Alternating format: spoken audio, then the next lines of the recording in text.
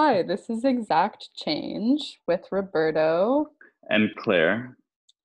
and we are back. We are thinking about ways to continue the podcast and kind of stay within the scope of our platform while also shifting our content a bit to give more space to the Black Lives Matter movement and ongoing developments with defunding the police nationally and also paying attention to race in the literary world and publishing world um, as it pertains to our content.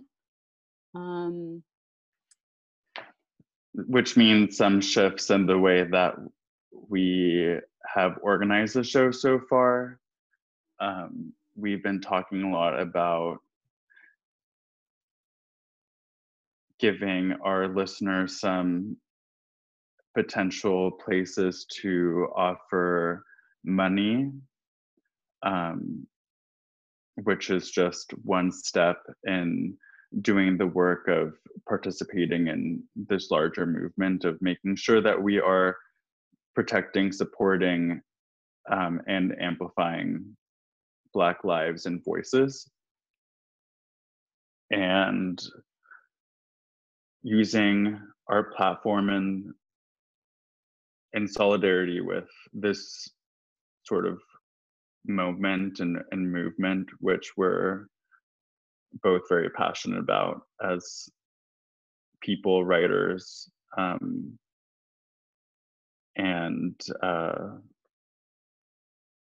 I mean, I don't really consider myself an activist, but you know, yeah, who really we do who what we really can. can. We do what we can. Which is why we kind of had to take a week hiatus to regroup and talk. Yeah, yeah, and we're going to also like make an effort to highlight and include contemporary Black voices and authors when we can, and media as well. And yeah, like as we move forward, we also are now and continually open for feedback and yeah, we're just gonna like see how it goes to continue. Um, So if there are any suggestions, please feel free to reach out to us. Our DMs on Instagram are open. Neither of us has been active. We've been active on our own pages. And the Instagram has kind of fallen to the wayside for a little bit, yeah, but we'll yeah, make some efforts to pick it up. definitely. Yeah, give it a little more, let it be a little more vocal, and also have it echo some of these like shifts in priority um, that we're making in our podcast. So um, today we chose two organizations that came to our attention, and we thought we'd say a little bit about those. And then today we have an interview with poet Stella Corso, who is based in Denver. And that is pretty much going to be our episode for today. And then moving forward, eventually we'll be reviewing books again and talking about shows and doing more interviews coming up. So yeah, that all, Yeah, Roberto? yeah, I think so.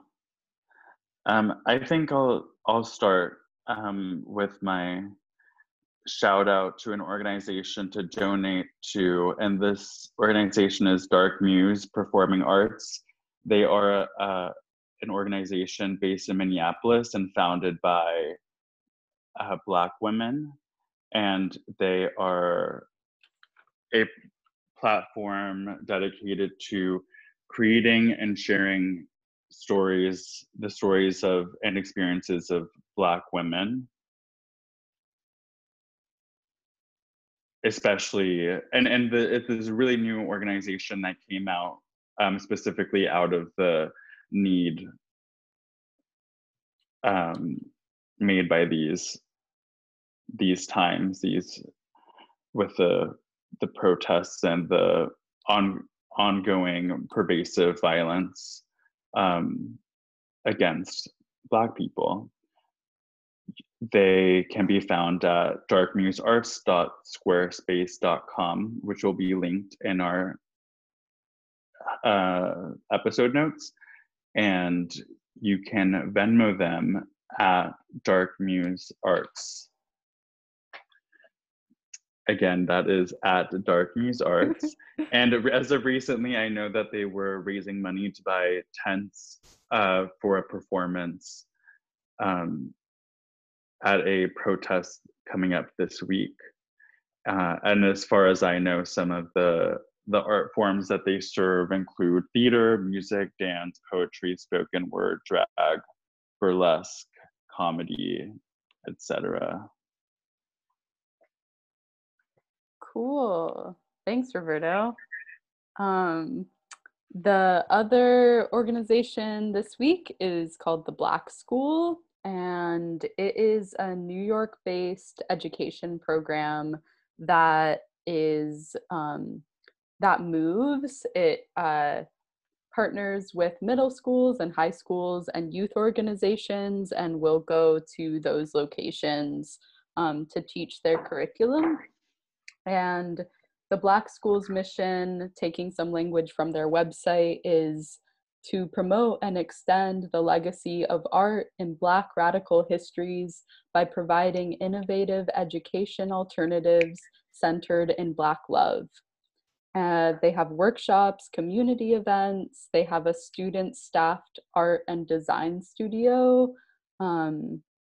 And they say we use art to transform social realities while celebrating Black people's history and the beauty and ingenuity of our ever-evolving culture.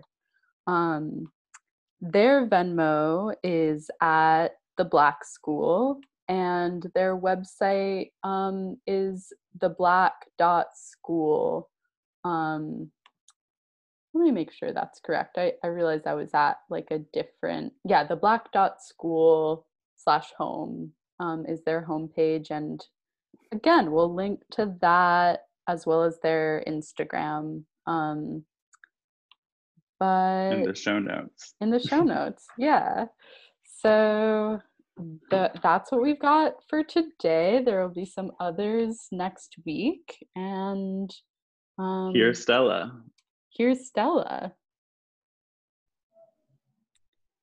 All right, so today we're joined by Stella Corso. Stella Corso is a writer and performer living in Denver. She has a book on Rescue Press called Tantrum.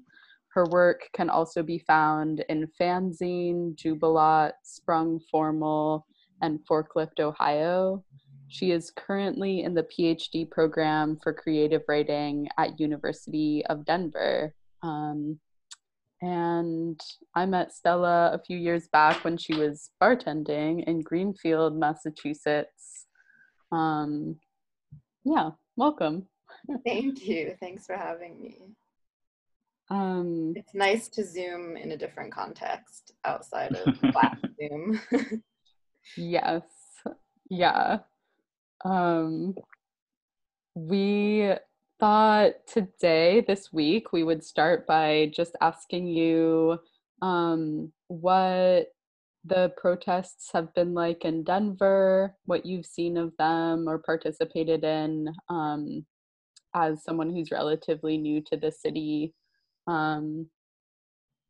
If there's anything you'd like to share about it.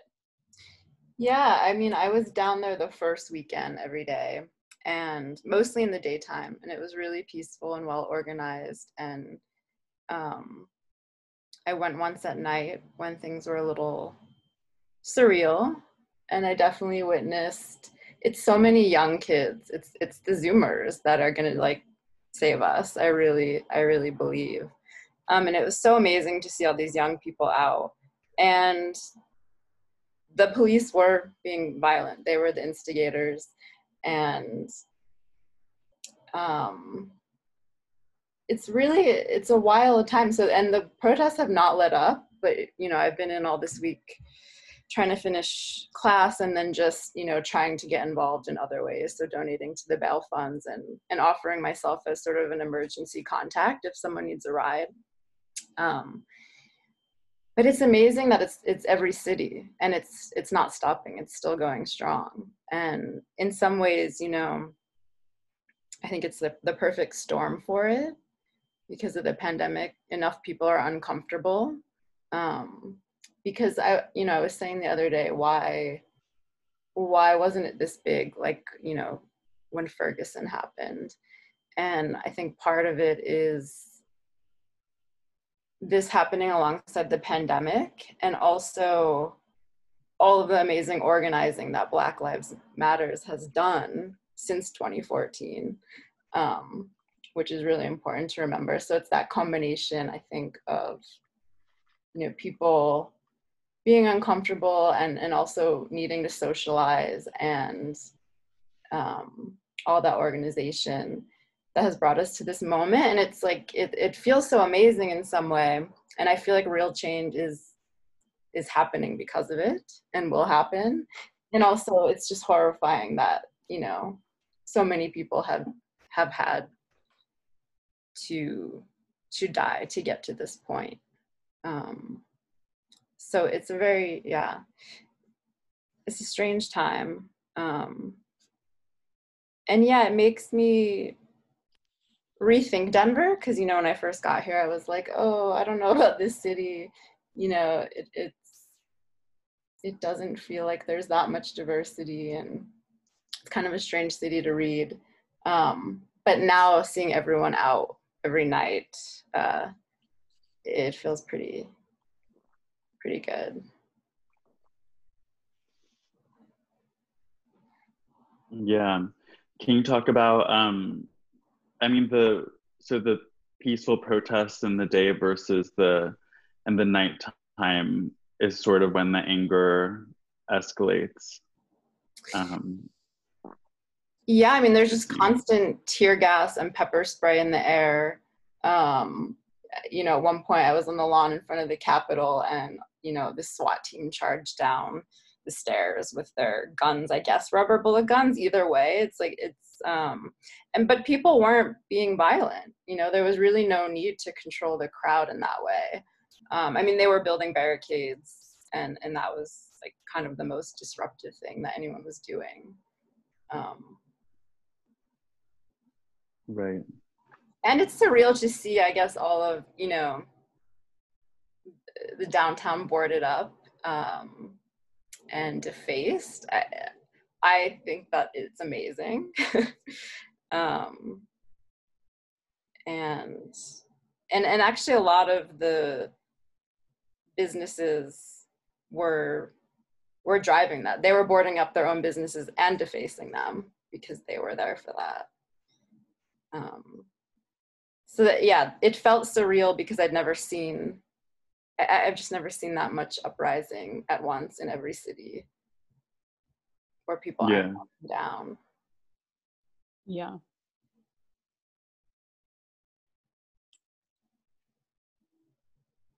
Yeah.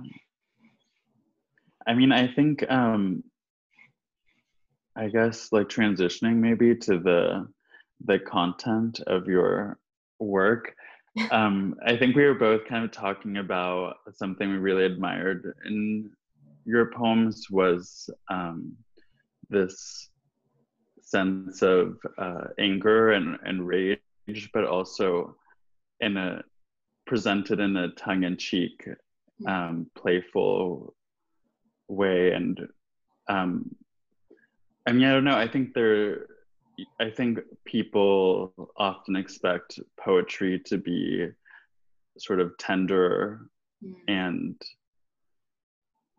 frilly, and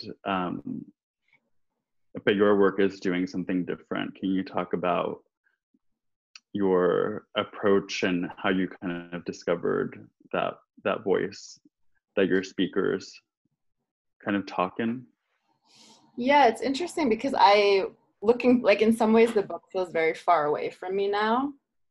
Um, and I was looking at it the other day and I was like, oh yeah, there's so much anger and desire at the same time. And maybe anger at unfulfilled desire. And, you know, Tantrum, actually, the name, I had played with a bunch of titles, and this was sort of last minute. But what I loved about it, I wanted to sort of reclaim the word because it's actually quite beautiful and it sounds a lot like tantric. And so I think, you know, there's, and it sort of sounds like an incantation. And so somehow that word for me encapsulated the anger and the desire, and a kind of ritual. And, you know, a lot of this, my perspective has changed because I wrote this when I, you know, identified as a straight woman, and my experience to my sexuality and all that has changed since. But then I look at the collection I just finished a book length poem, and it still has anger and desire. So maybe that has nothing to do with, you know, how you identify or who you love. But I do think in this book, it's definitely self-conscious about being performative, and it's also really conscious of being read as an object or just being read. And the newest book I just finished is kind of flipping that, where I'm really reading the world around me and taking more of a becoming more of the subject. And I didn't actually do any of that consciously, right? Which is why it's amazing to go back and read yourself and be like, what was I doing? Like, what was I thinking? And how has that changed? That's interesting what you said about the object, because I feel like there is an attention both to the body as an object in Tantrum, but also to clothing and food and kind of like the object environment of the narrators. So yeah, I'm curious to see like what that recentering looks like in your new work. We suggested a few poems from Tantrum for you to read if you'd like to read one of those, or also feel free to read something else if there's something else that feels closer to you right now. Well, I think it's just so interesting to see the grouping that you chose, because one of them is the oldest poem in the book, and one is one of the last ones to go in, and also what became the germ actually of the newest book, which is, so that one's the reduced versions of Popular Women for the Private Market, where, you know, the narrator is consciously reading, in this case, the museum and the artwork in the museum. And then sort of reflecting on how, I guess, she sees herself relating to or in those works or outside of them.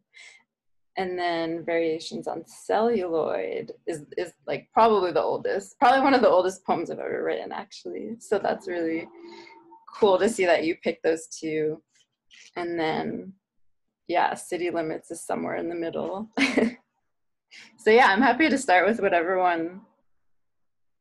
Maybe start with the oldest one. Yeah, okay.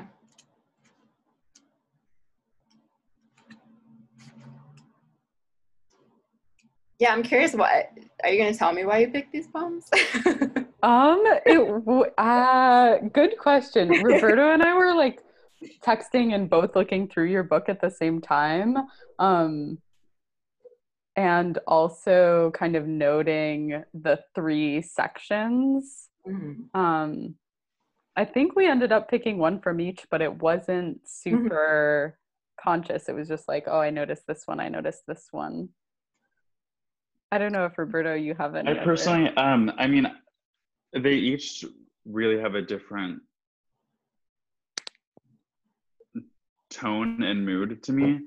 I mean, I particularly like the one about the museum women, because I mean, Claire and I both just read this novel, Indelicacy by Amina Kane, and it's all about this woman who sort of works at a museum for a long time and wants to be a writer and starts writing by writing about art. So I think that I think the ekphrastic mode is really interesting, but also subverting it to show the ways that women's bodies are fragmented and are objectified in that way and commodified. So I thought that your treatment of you're looking at men looking at women, to like reference that book by like whatever her Siri Husvet, is something that I was thinking about when I read that poem, and it really hit home for me. That's amazing. I have to read this book. I can't believe I haven't read it. Indelicacies? Yeah, Indelicacy by Amina Kane. We are going to review it at some point, but we haven't gotten around to it yet. Maybe that's the book we should review next, Claire. Yeah, good idea. Awesome. Yeah. So I'll start with Variations on Celluloid, the oldest poem. Any is a good occasion to linger in the red light seat, overstuffed officials mapping faces of early giants, estate angels with fresh limes, less like an orange peel. Subtle, but with such spirit, I always leave something on my plate, she says, even if it's just a bite.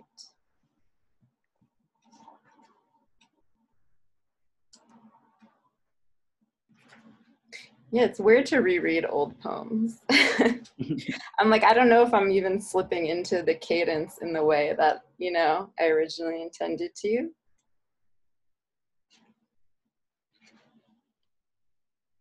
But yeah, I think that was like, if it's one of the first poems I wrote, which was over 10 years ago, right? I guess at that point, I was still in the like sensual language play over meaning, I guess, mode.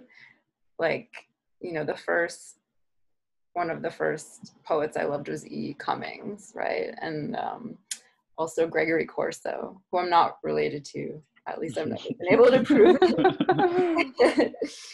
and Edna Salmons and Millay, which are three very different poets, but I think those were some of like the first poets I really loved. And so, yeah, I think that must have been influencing what I was doing here. And then later, yeah, the newer poems get a little more formal and critical in a different way. We were curious about the process of ordering the poems in the book in the 3 sections, but also now hearing you talk about how some of them were quite a bit older than others, how did you kind of come to gather them and then decide how to put them together? Yeah, I think at first so the middle section is like visually the most different, or probably overall the most different. And I originally had those kind of peppered through. And yeah, some of them are old, and then I did add to them, which in some ways is hard, right? Like it's hard to pick up on a thread that you start a while ago. But somehow I felt like I did a little world building with this section, and I almost thought I could get rid of the titles and make it one long poem. But yeah, so I felt that needed to be separate. And then the last section, I think, has some of the newest poems, the ones that went in at the end, and actually helped me really, I think, finally frame the collection in a way that made sense. And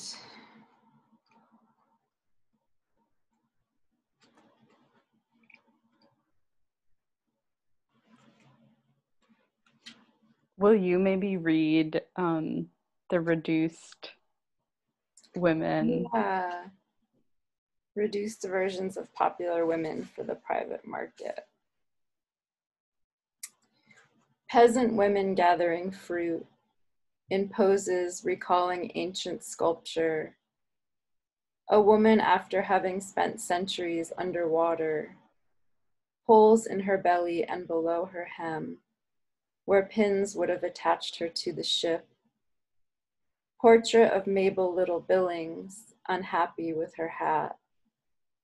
A woman alone in the middle of a dark room. So much attention has been given to the details of her tattered dress. Jean Arp wrote that torso represents the realization of a basic shape of the female torso. A woman contorted, further reduced, a realization, representing fertility, submission, a maiming. Torso of a Pensive Woman by Wilhelm Lembruck, standing headless and without arms, wistfully recalling her wholeness. In the next room, a woman gazing pensively at the castle in the distance, while a man reads to her. Although the cracks in the sky are unintentional, they lend a necessary texture. Yeah, I do think this whole last section, in a way, is a reevaluation of the first, particularly the first section. And so I think having that time, you know, like the one good thing about having a collection of multiple poems that you write over a while is that you can reflect and change direction in the same book. And so I think there is the narrator in the last section does feel a little more grown up and a little more more cynical, maybe, or I think a little less willing to play along in the performance of being the object, which does give her some pleasure, right, in the first part. What was the time span like of writing the poems, like in years wise, or and also like the time in your life and what you were doing? Yeah, that's a great question. So the first ones from the middle section, I think there's two of them that I think I wrote in like one of my first poetry classes that I took at Gotham Writers in New York City.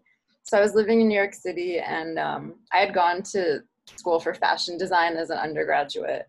And I did that for a couple of years, and I thought, this is the most horrifying industry. I cannot work for this industry,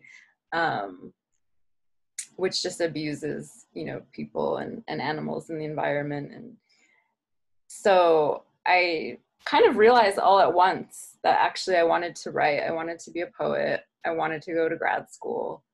And I like quit my job one day, got a job at a restaurant, and made this like really quick plan to just take poetry classes at Gotham and like, you know, have a portfolio and start applying to grad school. And also kind of wanting to get out of New York City, which I keep going back to, and then wanting to get out of again, and that just keeps happening.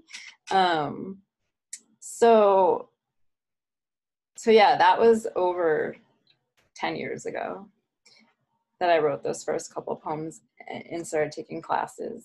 And then I wrote most of the first section in grad school. So at UMass Amherst, I was there from 2010 to 2014. And then I think most of the last section I wrote after I'd graduated, but was still living in the Valley in Western Massachusetts. And I think, yeah, an important backdrop is that I was working at a bar and that I had my own shop and I was teaching. You know, I had all these different jobs. And so I had a really I think I was thinking a lot about transactional relationships, right? I was always selling something and not wanting to be, right? Like, and so I think that kind of shows up a lot in here. Yeah, I think it's interesting in the ways that the poems are constantly addressing someone, like especially men, I think. Yeah. And in a sort of like a jab at their egos. Yeah, I mean, I was having some pretty interesting relationships during this time. Yeah, one pretty significant one that I think definitely colors this. But yeah, a lot of it too was so like sitting in this shop that I had on Main Street in Greenfield all day, you know, and it was like a fishbowl and I could see what everyone else was doing. And I think that's why, like, you know, there's a lot about cars, right? Because I was just watching people drive by all day. And so you start to, oh my God, Roberta, there's two of you. I just noticed. Zoom double. I should have left one because I kept getting disconnected on my computer. Oh no. It's like weird enough to see yourself on Zoom, right? To be in a room with yourself. And then when you double. This is Gemini season. Oh, but so I really was like I was really starting to know people by their cars. Like I knew people's license plates, which sounds really creepy, but like I'm just sitting there all day in my shop and like that's, you know, the way of engaging with the world, unless people come in and, you know, either want to have some kind of exchange with me. So either they want to buy something or a lot of times people just wanted to come in and talk, and that was cool too. But I did, yeah, like I met a lover, I guess, from having come in the shop and then, you know, driving by all the time. And so that was sort of always happening, you know, in the background. During that time, or around that time, I know you have a background in theater and performance, and we're doing some collaborations with Patty Gahn, among others. And I wonder if that type of collaboration or if performance has continued to be part of your work. Yeah, I haven't gotten to do much performance since I moved to Denver, and even when I moved back to New York for a year and a half, I wasn't really able to. But yeah, I'm wondering now. So I started Connecticut River Valley Poets Theater with a group of people in, what was that, like 20, oh my God, that might have been like 2012, 2013. So I guess in some ways I was involved in these group performances, which were like ensemble theater and video work while I was writing. So I hadn't really thought about how that might have influenced it, but yeah, I guess in some ways I feel like if I can perform in my writing, then that's enough. And then in other ways I miss a more embodied performance, especially in a collaborative way. So I think that's one thing that I was just trying to start to navigate in Denver before like the pandemic and the shutdown was, you know, what are people doing as far as like embodied performance here? And I think there is something going on there, you know, there's definitely some stuff going on, but yeah, I'm thinking about how to work that into my studies now too. Mm-hmm. And I'm going to be doing I'm going to be editing the performance section. We now have a performance section in Denver Quarterly. So if you all are doing any performative writing, and I think that's sort of a loose term, send it in. That's my pitch. But I love, so when I first started writing, I didn't know any writers. And when I was in New York, I knew mostly dancers, or I don't even know if that's the right word, but people that were doing movement and performance. And so those were the readers of my work. And that was the work that I was reading. And I think in some ways those two disciplines are really complementary and similar in ways. And some of those performers I've noticed over the years. So do you know the choreographer Jen Rosenblit? No. Or Mariana Valencia?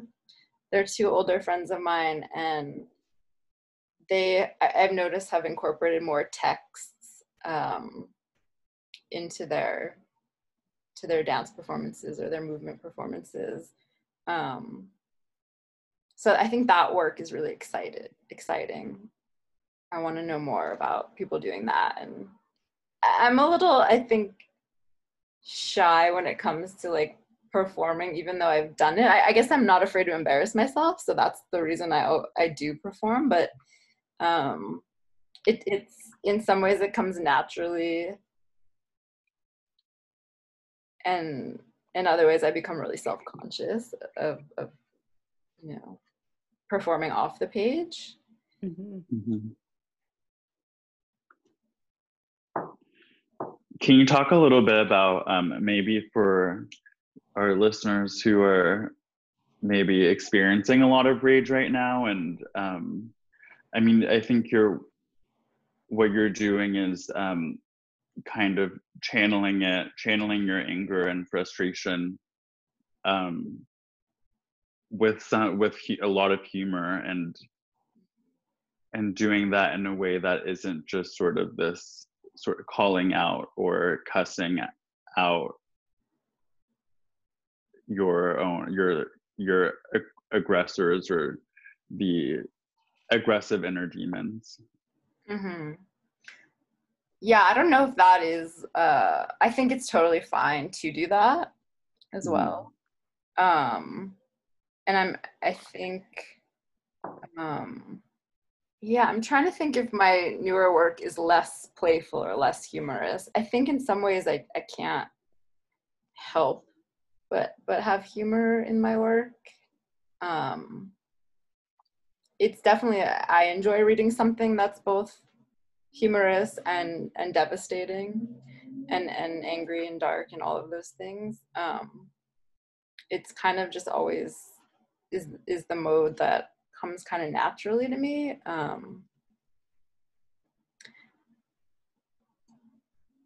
But there are certainly other ways to channel anger, which, yeah, I don't know. Sometimes I think I've worried that actually humor takes away from the severity or the seriousness of the anger, the charge. But I guess I go back and forth about that. In some ways I think we need that release, or it's helpful.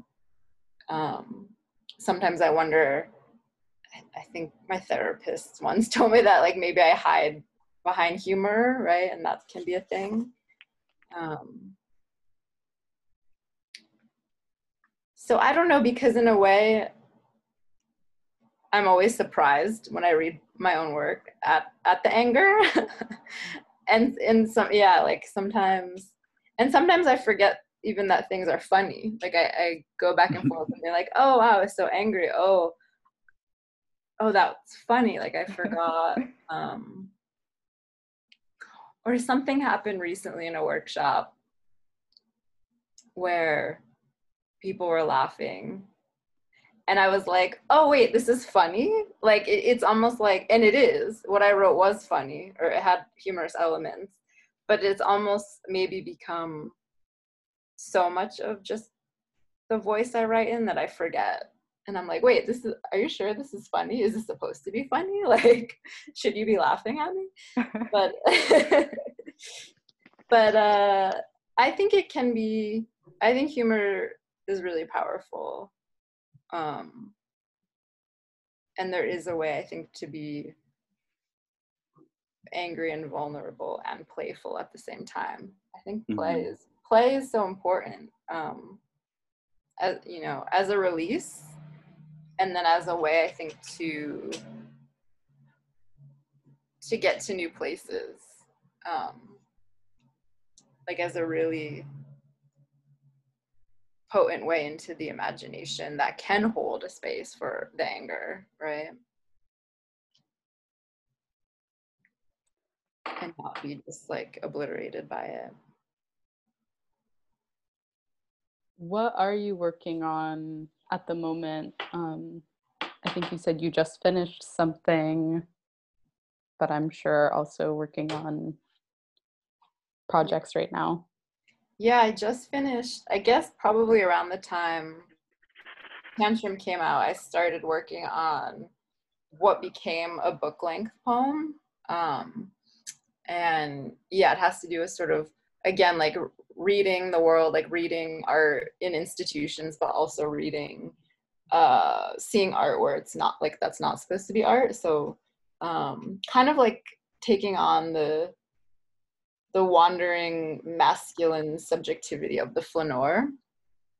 And yeah, that has to do with sort of being in the city and leaving the city and going back. And then also,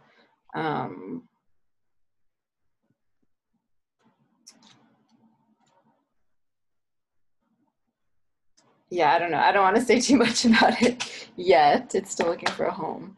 But now I'm thinking actually to go, I really want to write prose next, which I also say, like, maybe I shouldn't say that because what if I can't do it?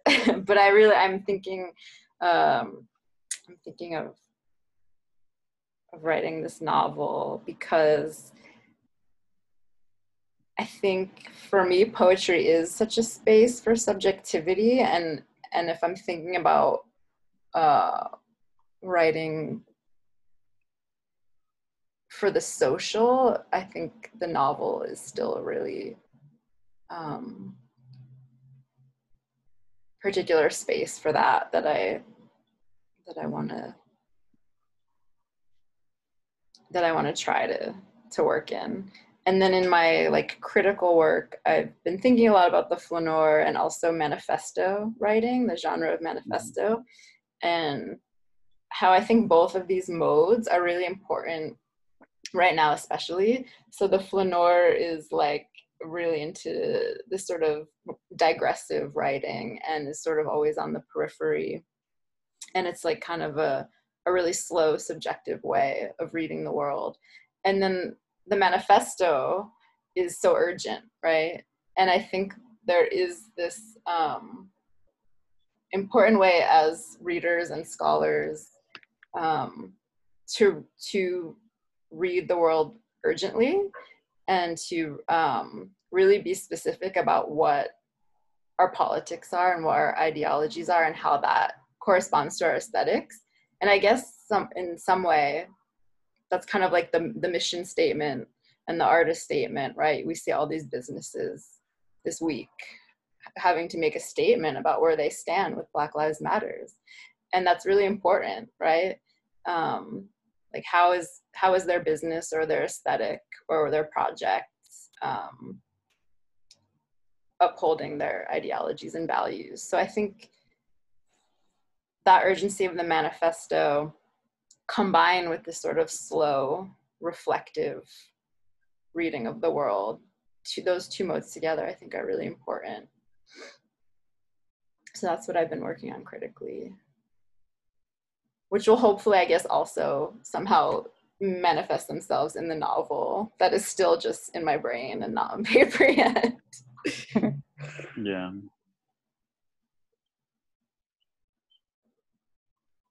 Well, I mean, if you want to end with like another poem or a snippet of work.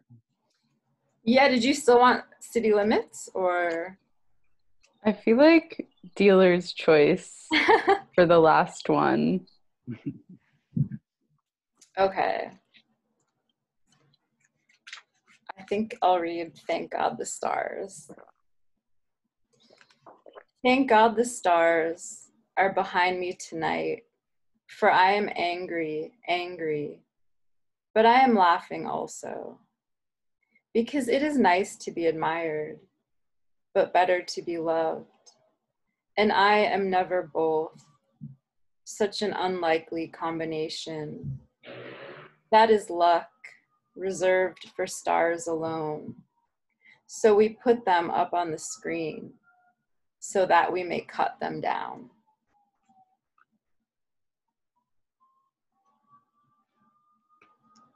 Thank you so much. Yeah. Thanks, Stella. Thanks for having me. That's been our episode. Yeah, that's all for this week. We'll have more for you all next week. Thanks for bearing with us in our process. And a thank you to Nat Harvey, who made our wonderful theme music. And Sue Han, the artist behind our content art.